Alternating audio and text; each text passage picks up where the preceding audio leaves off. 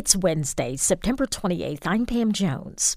Maryland is planning for an increased demand for abortion as other states in the region make the procedure difficult or impossible to get.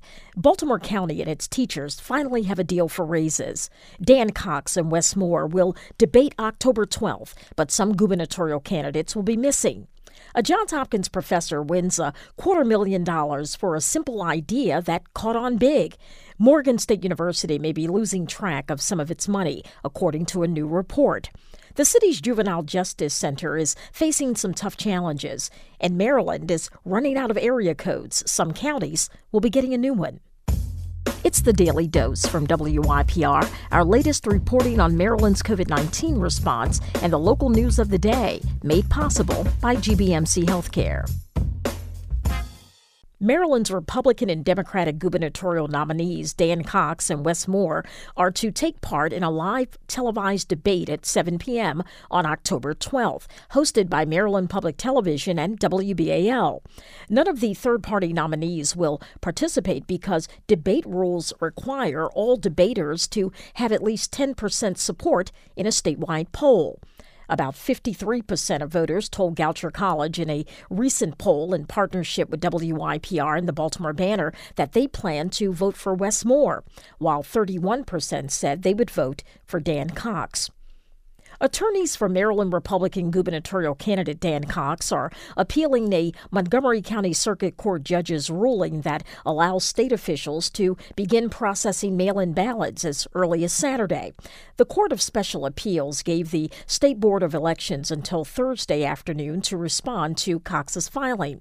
WYPR's Kristen Mossbrucker reports. Cox's attorneys argue that the ruling is a violation of the separation of powers between the legislature and the judicial system.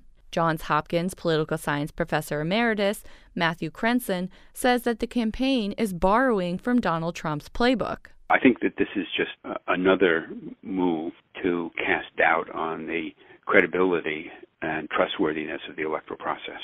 The Maryland State Board of Elections opposes the appeal. Election officials are concerned that November election results wouldn't be certified for months if ballot counting were delayed, because 500,000 voters are expected to cast mail-in ballots. Kristen Mossbrucker, WYPR News. Should Baltimore's mayor, city council members, and comptroller be subject to term limits? That's a question city voters will answer on Election Day when they vote on Question K.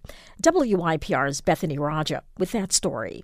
Giovanni Patterson, chairperson of People for Elected Accountability and Civic Engagement, said at a press conference today, Baltimore hasn't had good results without term limits. All across the nation, term limits continue to be a solution to help discourage political complacency, encourage bold new ideas, and help combat special interest groups from within our ranks of government. Larry Gibson, law professor at the University of Maryland, argued on WYPR's Midday that Question K would destabilize Baltimore's city government. We would have a complete turnover of the mayor, the controller, the city council, the president of the city council, all at the same time. The effort is backed by Sinclair Broadcast Group, which owns Baltimore's Fox 45. Bethany Raja, WYPR News.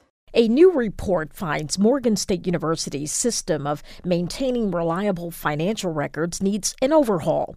According to the Baltimore Brew, the State Office of Legislative Audits details what it calls significant deficiencies in the design or operation of internal controls that could also hamper the university's ability to comply with applicable laws and regulations.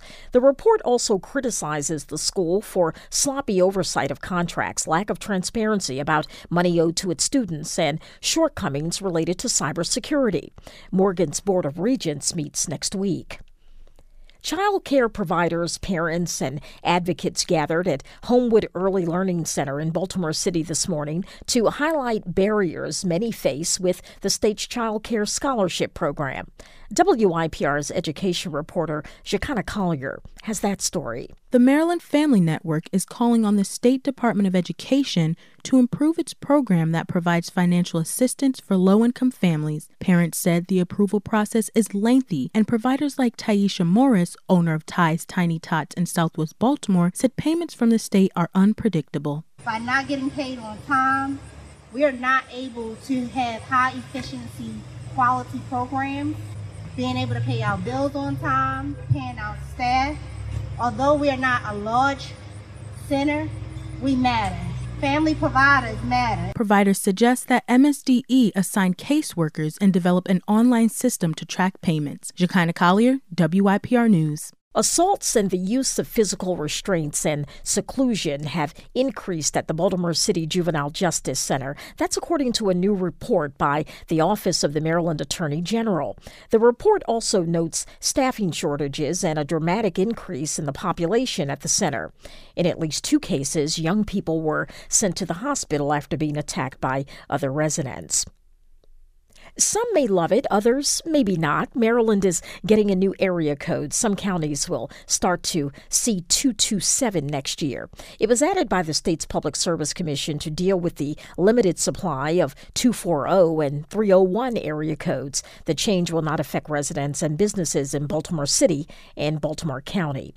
It's been viewed billions of times and may have been instrumental in saving lives. It's the COVID-19 dashboard at the Johns Hopkins Center for Systems Science and Engineering. The Baltimore Sun reports that the dashboard's creator, Lauren Gardner, will be awarded the 2022 Lasker Bloomberg Public Service Award worth $250,000.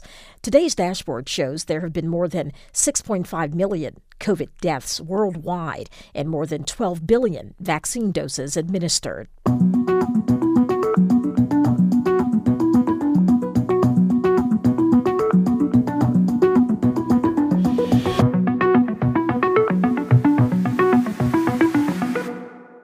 Baltimore County officials announced a plan Tuesday for teachers to get pay raises and bonuses. This ends a weeks-long argument between County Executive Johnny Olszewski and the school system over how much to give educators and how to pay for it. WIPR's John Lee with that story. If this plan was being graded by a Baltimore County teacher, it might get an incomplete. As part of the compensation package, teachers also will get retention bonuses, but no word on when or how much.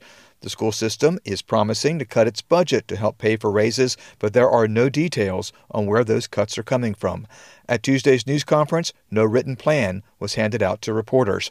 Nonetheless, County Executive Johnny Olszewski and other county officials spoke glowingly about what's been hammered out. That's the beautiful thing about this package, is that it is fiscally responsible and it is sustainable while still putting tens of millions of dollars in the pockets of our hardworking educators. Officials say the current proposal will cost $76 million this fiscal year. Teachers will get a 3% raise 6 months earlier than planned. It was going to take effect in January. It's now retroactive to this past July. Employees also are getting back a pay increase they lost a couple of years ago due to budget cuts, and all staff will be getting bonuses. Much of the cost will be offset by those unspecified budget cuts, American Rescue Plan money, and the school system spending some of its budget surplus. School Superintendent Darrell Williams says the compensation plan represents an increase of between 7 and 11% for employees. These are wins. It's a small win, but it's a win in the right direction, and we still have more work to do. Cindy Sexton, the president of TABCO, the Teachers Association of Baltimore County, says the bottom end of the pay raise is more like 5%. Sexton says this is a step in the right direction, but that this is not as good for teachers as the plan that had been on the table, that more needs to be done, and that the union is fighting for more money. We will continue to do this. We can have all the great curriculum, all the great schools, but there is an educator crisis, and it is real, and it is affecting our students, and we need to do all we can to fix that. Olszewski had rejected an earlier deal worked out between the school system and the teachers union for a 5-year plan that would have raised annual salaries an average of around 8%. Olszewski said school officials had no long-term plan to pay for the raises. He said there might have to be tax increases to cover the $500 million cost, and that wasn't going to happen.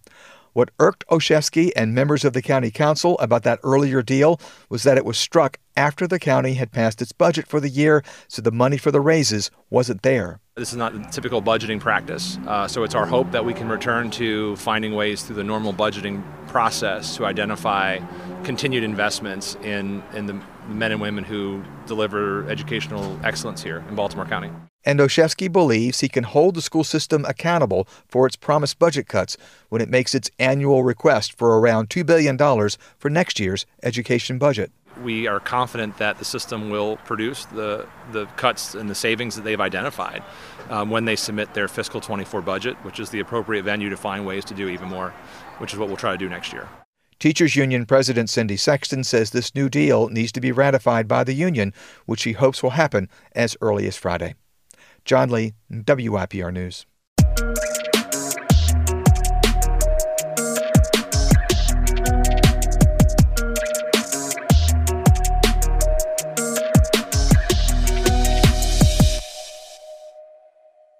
Following the Supreme Court's decision overturning Roe v. Wade, many states where abortion is still available are bracing for an influx of people looking for care, states including Maryland. Neighboring West Virginia recently implemented strict abortion regulations. Lawmakers and health organizations in our state are considering how best to help people coming here for reproductive health needs.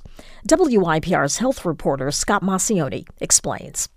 Getting an abortion provider in West Virginia was not always an easy task. In a state that's 24,000 square miles, twice the size of Maryland, there are only 3 facilities that provided abortion care before the state banned most abortions.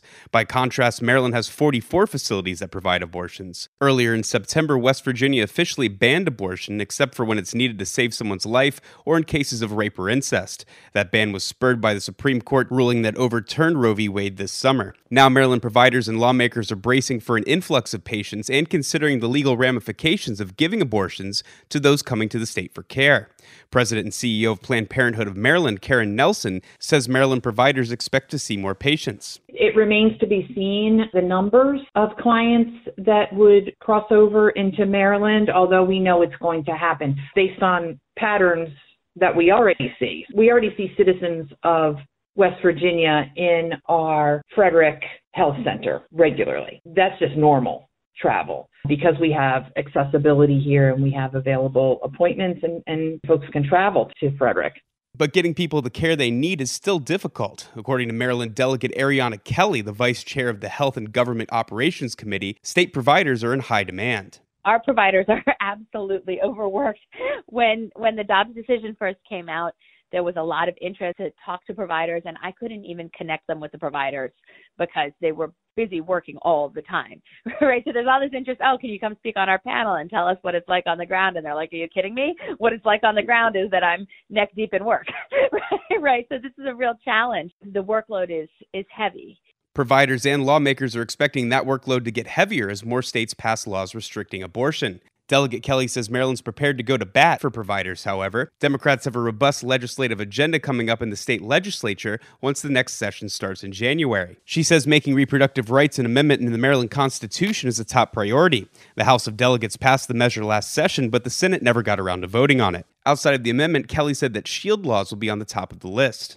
We're talking about protecting individuals who are obtaining services and protecting providers and those organized support networks that help people access services who are coming from out of state to obtain care here. We're talking about protection against criminal prosecution, right? Prohibiting law enforcement from cooperating with extradition requests, prohibiting state agencies from providing information. Many of these shield laws are reactions to measures passed in states banning abortion that prosecute providers or allow for civil actions against providers. Abortion care professionals say they're preparing themselves for more people and for more legal challenges. Nelson says Planned Parenthood has been prepping for a day without the Roe decision for quite some time. The strategies and the conversations have been going on for a long time. It becomes one of our regular discussion points at management meetings. We have to keep our eye on the rest of the country. We, look at a map and consistently are following which states have enacted bans, which states are under the threat of enacting bans, and kind of look at the travel patterns for people from those states. Nelson added that last legislative session, Maryland passed the Abortion Care Access Act, which provided $3.5 million for training healthcare professionals and will also help increase abortion care. Scott Massioni, WYPR News. Finally, to those of you watching The Path of Ian in Florida or worrying about relatives in Puerto Rico, our thoughts are with you.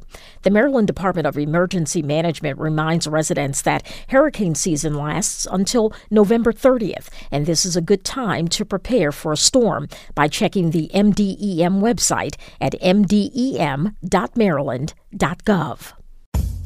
The Daily Dose is brought to you by WYPR, made possible by GBMC Healthcare. Many thanks to my news team colleagues Rachel Bay, Shekinah Collier, John Lee, Scott Massioni, Joel McCord, Kristen Mossbrucker, and Bethany Raja. The executive editor of The Daily Dose is Danielle Irby.